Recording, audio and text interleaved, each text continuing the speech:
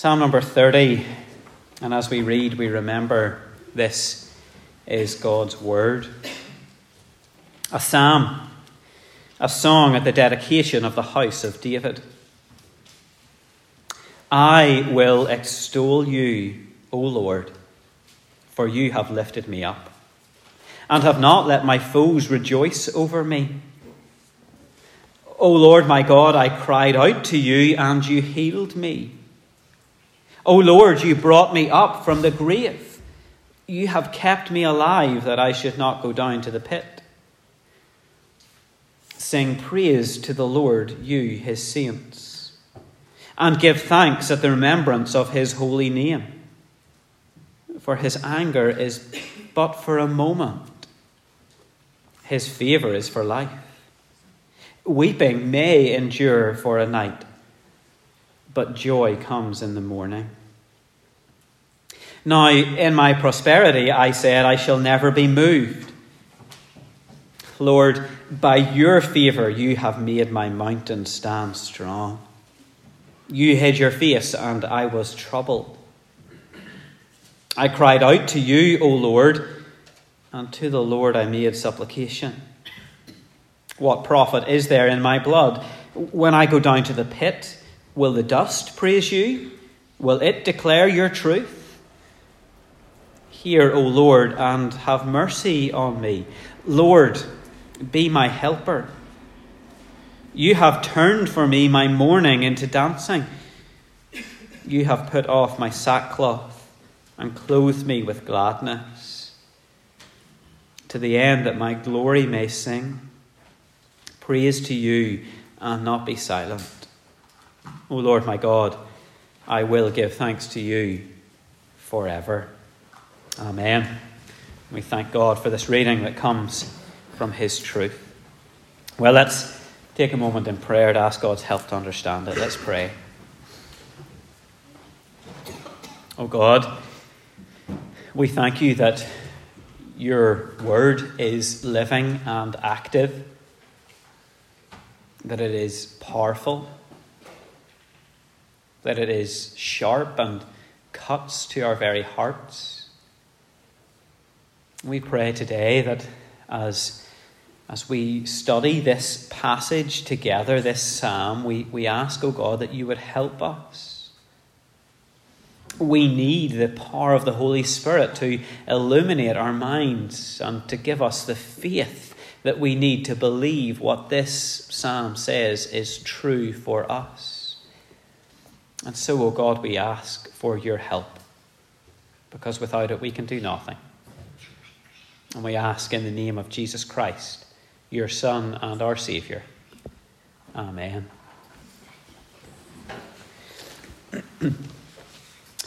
Well, as you know, we are just back from our holidays, and maybe, like me, many of you use the opportunity of being away on your holidays to do a bit of reading. My job actually requires me to do a lot of reading for preparation for sermons and that sort of thing, and I'm doing that constantly, but whenever we're away on holidays, I like to read for entertainment. And this summer, when we were away, I managed to finish a series of books that I've been trying to get through for most of the last year. It's not my first time reading them, though. They're probably up there with my all-time favourite books. Now, I don't know, you've probably guessed this about me by this stage, but your minister is a great big nerd. And this fact will end all doubt about that, because the books I managed to finish reading during the summer were the Lord of the Rings series. Throughout the Lord of the Rings books, there's a great deal of Christian symbolism. The author, J.R.R. Tolkien, was a devout and practicing Roman Catholic. One of the big themes that runs through the books is something that Tolkien called a eucatastrophe. Eucatastrophe. It's something we've talked about before, actually, when we studied Mark's Gospel. And it's best understood by understanding that it's the opposite of a catastrophe. Think about a moment of catastrophe in a book or a movie or whatever. It's the moment when all hell breaks loose, when everything falls apart and it seems as if all hope is gone. Well, a eucatastrophe then, according to Tolkien, who made up the word, is the moment when all heaven breaks loose. It's the moment when everything comes together in the right way and hope is tremendously fulfilled and answered. In The Lord of the Rings, this happens when the One Ring is destroyed in Mount Doom and the big baddie of the book, Sauron, is finally defeated once and for all. And after this happens, one of the main characters, Sam, says to another of the main characters, Gandalf, he says this. He says, Gandalf, I thought you were dead. But then I thought I was dead myself. Is everything sad going to come untrue? Is everything sad going to come untrue? That's the best way to describe a eucatastrophe. Everything that's sad coming untrue. And that's what's at the heart of our psalm today. And it's really at the heart of the gospel message, isn't it? We in the church are sitting on a eucatastrophe. We have the best news ever, that through the life, death, and resurrection of our Lord and Saviour, Jesus Christ, everything sad is going to come untrue. Weeping is turned to joy. Mourning is turned to dancing. Sackcloth is put off, and we are clothed with gladness. Today we have a psalm which shows us the path to joy, path to gladness in the Lord Jesus Christ. Because no matter what you're dealing with today, no matter what you're dealing with in the coming week or the coming month and year, no matter the trials and the difficulties, the worries and the stresses which are real, maybe you're starting a new school. Maybe the new term that's about to start has you a bit worried. University, workplaces are filling your mind with doubt. Maybe it's finances that are consuming you at the minute. How are we going to make it to the next paycheck? Maybe sickness is a major concern for you, a sick child or a sick parent, maybe your own health. Or maybe you're grieving today. Maybe you've lost a loved one and that's left you in pain and sorrow and loneliness. Well, none of those sadnesses, not one of them, will not be fixed by the resurrection. This psalm is honest and it is realistic, as the psalms so often are. Weeping is a reality. And weeping may endure. There are times of sadness and difficulty in this life, and some of us are facing them right now. They may endure for the night. But you see what happens in the morning? Joy comes in the morning. The death and resurrection of Jesus changes everything. The resurrection is what makes all sad things come untrue.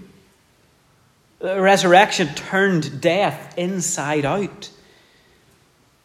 And it is the only hope and comfort that any one of us can have in this life or in death. The resurrection changes everything. If you have your Bibles there, please do turn with me to Psalm number 30. As I say, this psalm is a pathway to joy for David. And the big message, the big theme of this psalm is that God is the one who prepares the path and God is the one who leads us down the path. Through Jesus Christ, God takes sorrow and he turns it to joy. There are 3 sections in this psalm. Firstly, verses 1 to 5, where David remembers that God is in fact good. Verses 6 to 10 then, David puts away pride. And finally, verses 11 and 12, David praises God for his grace. And so those are our points today. I want us to remember that God is in fact good. I want us to put away pride, and I want for us to praise God for his grace. The psalm begins, as many psalms do, in the night of weeping. The title that's given to the psalm isn't terribly well understood in the commentaries. A song for the dedication of the house of David. But one suggestion that's made is that David has maybe come through some sort of plague, and having recovered from that, he dedicates his house to the Lord. You can see that kind of language of God having kept him alive and not let him go down to the pit. What's important for us, I think, to know is that once again, the covenant king of God's people has been in a time of suffering. And the beginning of his path to joy comes from an assessment looking back and remembering that God is in fact good. Remember that God is in fact good. When we look at David's words in verses 1 to 3, you'll notice that they are in the past tense. David recalls a past time of suffering, a time when he cried out to God and God lifted him. God rescued him, God saved him, God gave him life. And so in verses 4 and 5, David's urging others to join him, praising God for his goodness. To give thanks when we remember God. To know that while his anger may last for a moment, his favour is for life. Weeping may endure for a night, but joy comes in the morning. Friends, we need to remember that God is in fact good. Maybe you need particularly reminded of that today. Maybe you're in a night of weeping. Maybe you are under a moment of God's anger. Let me assure you that all of it, all of the suffering and sorrow are for your good. It's hard to see that in the moment, isn't it? But it's for your good because it comes from the hand of a good God. There is not one thing that happens to a Christian person which we will not one day look back on and say, that was good for me. It might be that we have to wait 100,000 years to look back and say that was good for me. But we will look back and be grateful. Even for the hard times. Even for the times of difficulty. And we will be thankful to God for his goodness. Maybe today you need to remember. You need reminded that God is in fact good. How do we do that? Well, it's what David does. Look at the path that he takes. He looks back and he sees how God has rescued him in the past. I wonder if you can do that. Can you look back and say, while I was still a sinner, Christ died for me? Can you look back to the cross and see that God did not spare his own son, but delivered him up, delivered him to death for your salvation? The Bible says that it pleased God to bruise Jesus. Not in an act of cruelty, but an act of mercy and grace. Because the only way you can be saved is through the blood of Christ. And so if God was willing to do that, willing to sacrifice his own son, how much more will he not also with him give us all things? Friends, remember that God is in fact good. There are difficulties in this world, and I'm not minimizing any of them. Only you know what you are going through. But if you can look back and say, when Jesus died on that cross, it was for me. If you have trusted your life into the hands of God through Jesus, if you have been saved by his grace, if you've been made alive through the resurrection of Jesus, then you can say that God is in fact good. No matter what you're facing today or tomorrow or in the next weeks and months, you can know that weeping may endure for the night, but joy comes in the morning. This psalm, I think, is so clearly a song of Jesus. Just think of the sorrow and difficulty that Jesus himself faced on the cross. He bled and died. He hung there as an innocent man, yet bearing the guilt of our sinfulness. He was mocked and beaten. He had nails driven through his hands and his feet. He had a spear thrust into his side. Through all of that, didn't Jesus have to remember that God is in fact good? Didn't he have to remember that all of his suffering was worthwhile? Worthwhile because it was for your salvation. Didn't he have to remember that weeping may endure for the night, but joy comes in the morning? Friends, it's interesting, but the path to joy in this psalm takes us through suffering.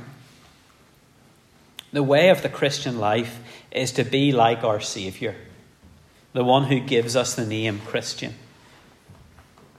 And his path is certainly leading to joy. But first it goes through suffering. In those days and in those times, remember that God is in fact good. Secondly, though, we must put away pride. You can see pride in David if you look at verse 6. See what he says in verse 6? Now in my prosperity I said, I shall never be moved. And that's how it is for us sometimes. What we can do often in our lives, and I hear this sort of thing, I hear this sort of language, is that when bad things are happening, we blame God. We say, how can God allow X, Y, or Z to happen to me? And yet when good things are happening, we don't even figure God into the equation. We chalk up our success to our own ability, our own work or effort.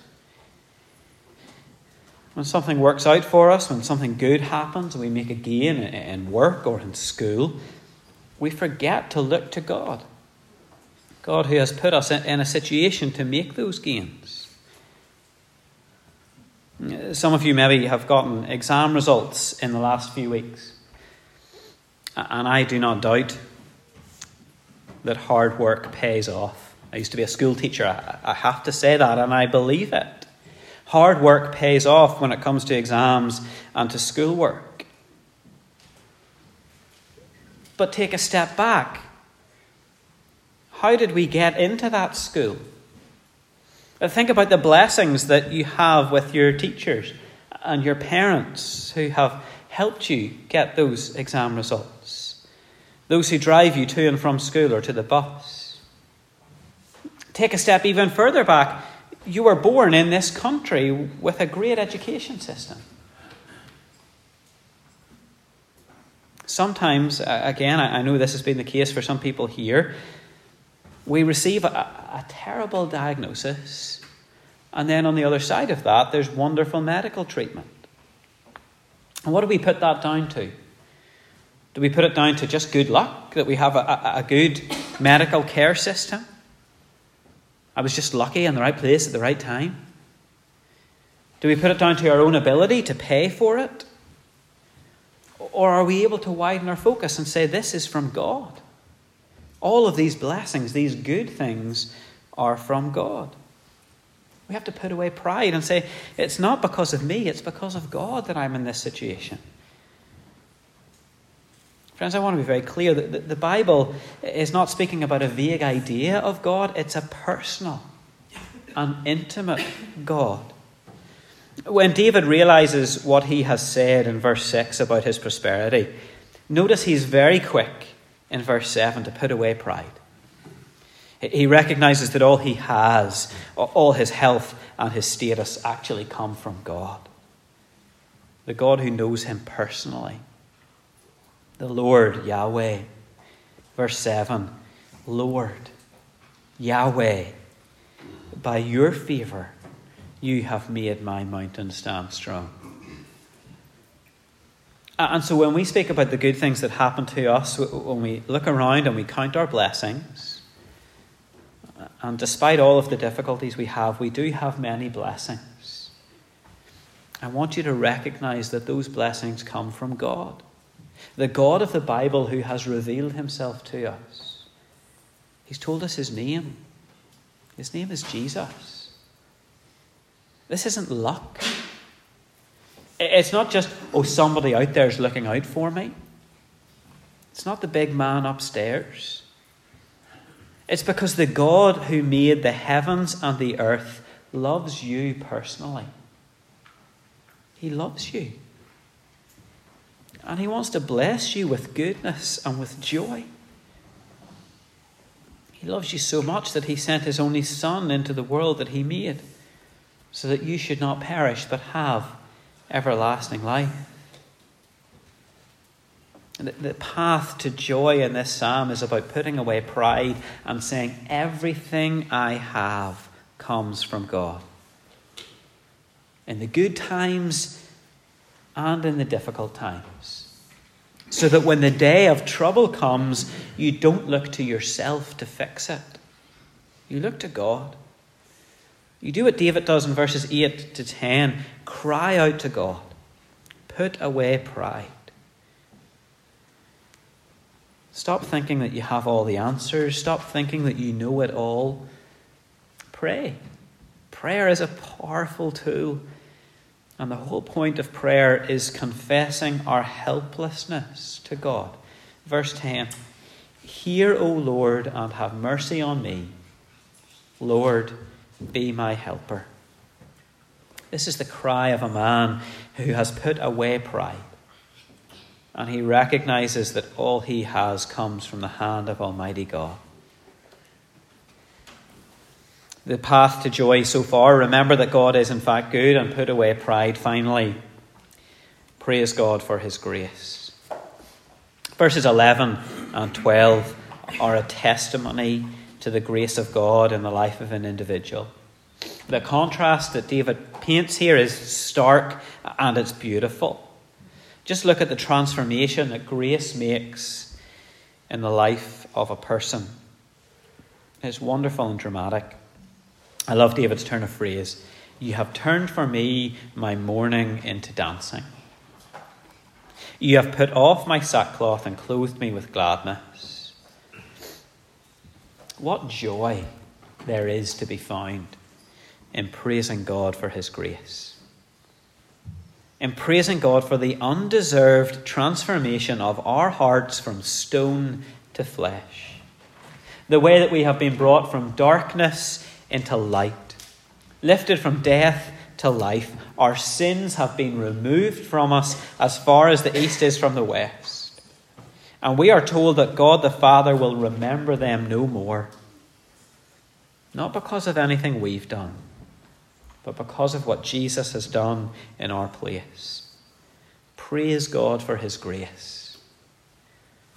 Because the resurrection changes everything. Folks, this is the best news ever. It gives a wonderful purpose to our existence. What is man's chief end? To glorify God with sad, dour faces? No. To glorify God and enjoy him forever. The purpose of our life here on earth and even into eternity is to enjoy God. It's encapsulated in the last two verses of this psalm. To the end that my glory may sing praise to you and not be silent. That's what we're here for. O Lord my God, I will give thanks to you forever. That's why we exist. That's why we receive eternal life, is so that we can give it in praise back to God. We praise God because he has rescued us from death. We praise him for his grace because death is precisely what we deserve. Each one of us is guilty. But we believe in the power of the blood of Jesus to forgive sinners. To forgive all sinners who will repent and believe. People who have done the worst of things. evil and cruel and malicious things, even they can be forgiven through the blood of Jesus. I think we could put the words of verse 9 on the lips of Jesus. Can you hear Jesus say to the Father, "What profit is there in my blood? When I go down to the pit, will the dust praise you? Will it declare your truth? Father, if I go to death and hell through this cross, what will it actually achieve?" And the response of the Father is that, yes, those who are made from the dust of the earth will praise me. The dust will praise me. The profit of your blood, Son, is that the people who forget me, the people who are swelled with pride, the people who think that the good things in their lives come down to hard work or to luck, those people will be saved through your blood.